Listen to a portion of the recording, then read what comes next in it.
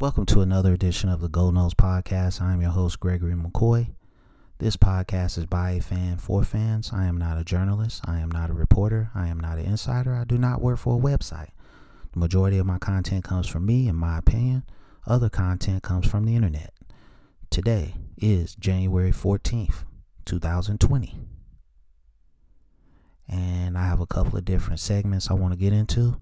There will be no player breakdown for this episode. Today I wanted to start off with college football video games. Will they ever come back? Let me give you what I wrote about that. All this started with Ed O'Bannon, with the Ed O'Bannon lawsuit. I'm sure you know the story, so no need to rehash that.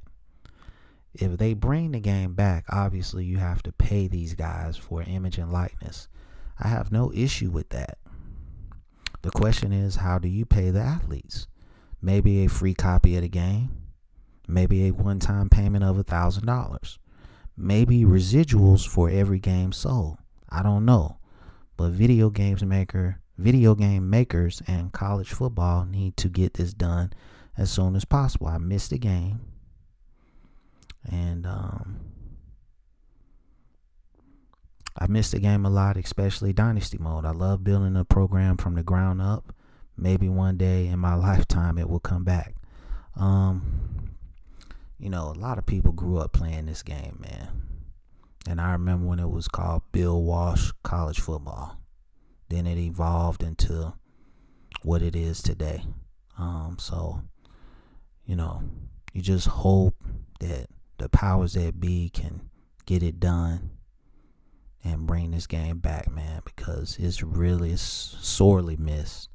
I mean, I like this game really better than the pro football version. So we'll just have to take a wait and see approach and, just hope that it can come back, at some point.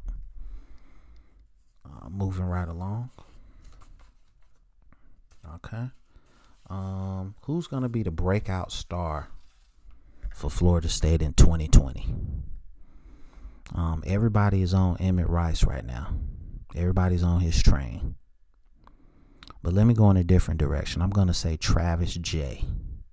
I already spotlighted this guy, so I won't repeat what I said about him previously, but I will say this. Ultra athleticism. Will hit anybody.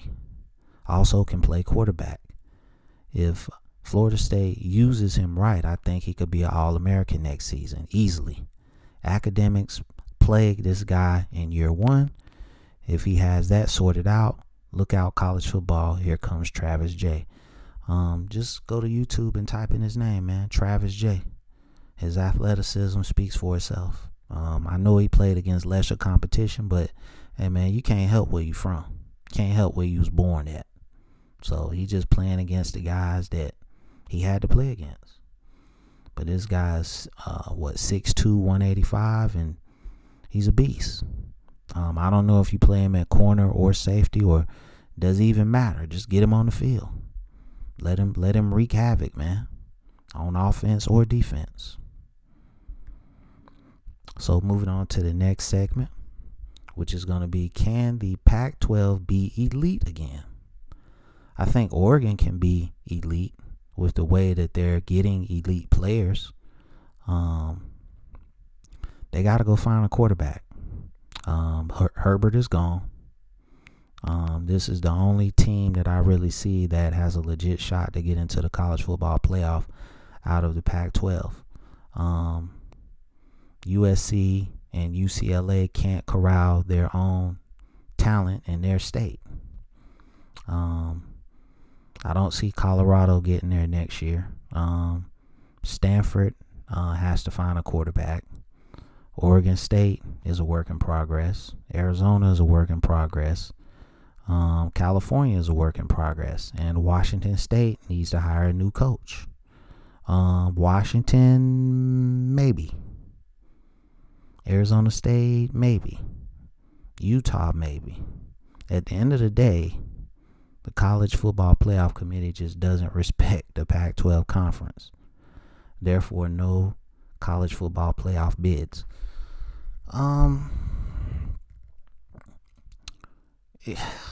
USC got to get another coach, man. I just don't think Clay Helton is the guy that's going to galvanize that talent.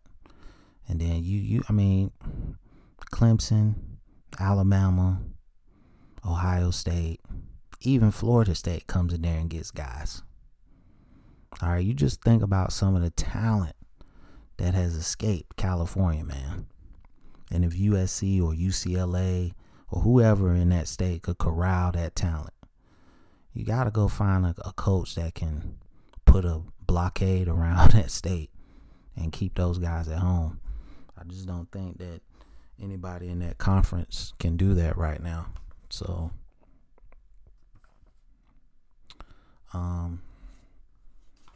that's my thoughts on the Pac-12.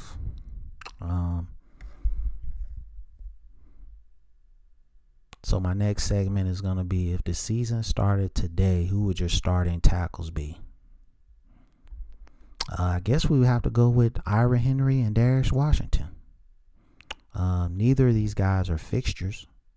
Again, I think Randy Clements wanted to play these guys early, but Willie Taggart kind of checked out in my estimation.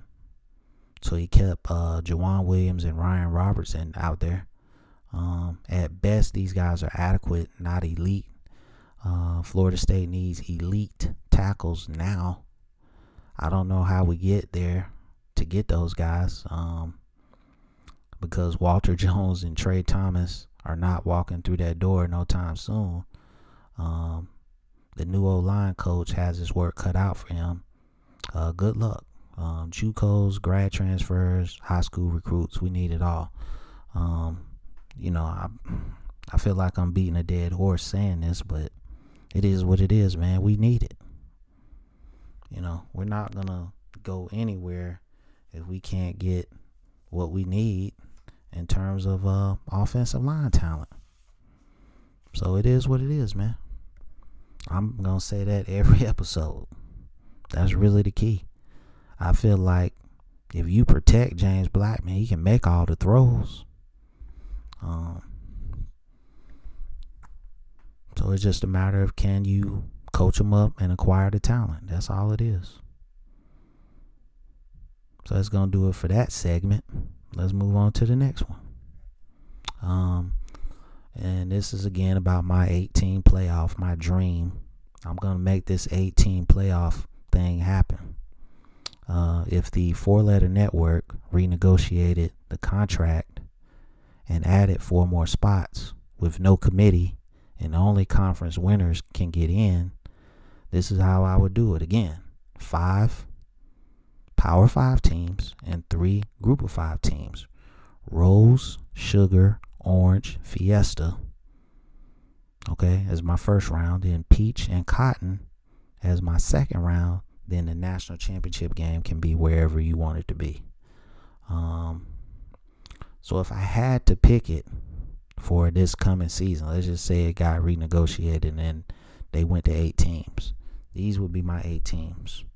1 Clemson, 2 Ohio State, 3 Oregon, 4 Oklahoma, 5 Alabama, 6 Appalachian State, 7 Memphis, 8 Boise State. All right, so 1 plays 8, 2 plays 7, 3 plays 6, 4 plays 5. So Clemson in the first round, it would be Clemson versus Boise State, 1 versus 8. Then my 2-7 game, Ohio State versus Memphis, 3-6 Oregon against Appalachian State, and 4-5 Oklahoma versus Alabama. All right, so Clemson is going to move on, obviously, and Ohio State will move on. So they would face each other in the Final Four. All right. Then I got Oregon beating Appalachian State and Alabama beating Oklahoma. Clemson would beat Ohio State in the Final Four. Alabama would beat Oregon in the Final Four. And then I would have a national championship of Clemson versus Alabama again. And going to pick Clemson to boat race them again. I just feel like Clemson has their number at this point. So I think if you give the little guy a chance, the group of 5 teams, and just get him in there and shut him up, then, it's fair for college football. I think this would give more validity to the group of 5 conferences. You would see more high-level recruits going to group of 5. And, I think it would just be great for college football. So we're moving on to the next segment. And it's entitled Redshirt or No Redshirt. When do you use it? In today's college football, you have 4 games during any year, freshman, sophomore, junior, senior, to decide if you're going to redshirt. Obviously, if you are a standout player, you're going to keep playing. You're not going to redshirt. Back in the day, you only had 1 game. If you played 1 game, that messed up your whole redshirt season. You really had to sit out the whole season. Most of the time, you use the redshirt if it's a developmental prospect that is going to be like a 2 or 3 year project to get him on the field, like a tackle or something like that. But obviously, if you're a Trevor Lawrence type talent, redshirting is not an option. Most of your 3 stars redshirt. Your high 4 stars and 5 stars usually play it out on a case by case situation. I like the red shirt if it's somebody that I feel is gonna help me down the road. Obviously, I'm not gonna use it if he's an elite talent and I've put him on the field and he's doing elite things on the field. Obviously, I'm going to keep playing that guy because I want to win. So, but that's the good part. The bad part is, you have some teams that just redshirt just a redshirt, like Florida State. You had all these defensive ends on the roster, and you just redshirted them because I don't even know why they did that. Because I don't know what you're saving them for. It's just like Willie gave up on this past season. He wasn't trying to, put guys out there after the 4 games to see what they got. Like, your job was on the line. I would have been playing everybody. I mean, you kept throwing Hornibrook out there. And he had 1 good game. I think that was against Syracuse. Yeah, he had 1 good game against Syracuse, and he really looked average in that game. So, hopefully this new staff can better manage the red shirt situation, and we can keep the right players on the field and redshirt the players that we want to develop. So my last 2 segments here are going to be a top 10 and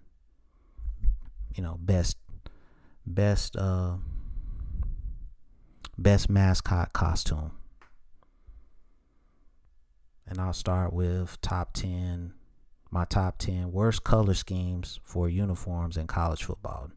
Number 10, Boston College. Their uniforms are hideous. University of Texas, San Antonio. Number 9. Number 8, UTEP. Number 7, Maryland. Number 6, Ole Miss. Number 5, UMass. Number 4, Temple. Number 3, Southern Mississippi. Number 2, Florida State black uniforms. They're hideous. And number 1 is going to be Tulsa. And that was the top 10 worst color schemes for college football uniforms. Tell me what you think about that. And my last segment, best college mascot costumes. Number 10, Michigan State Spartans. Number 9, TCU Horned Frogs.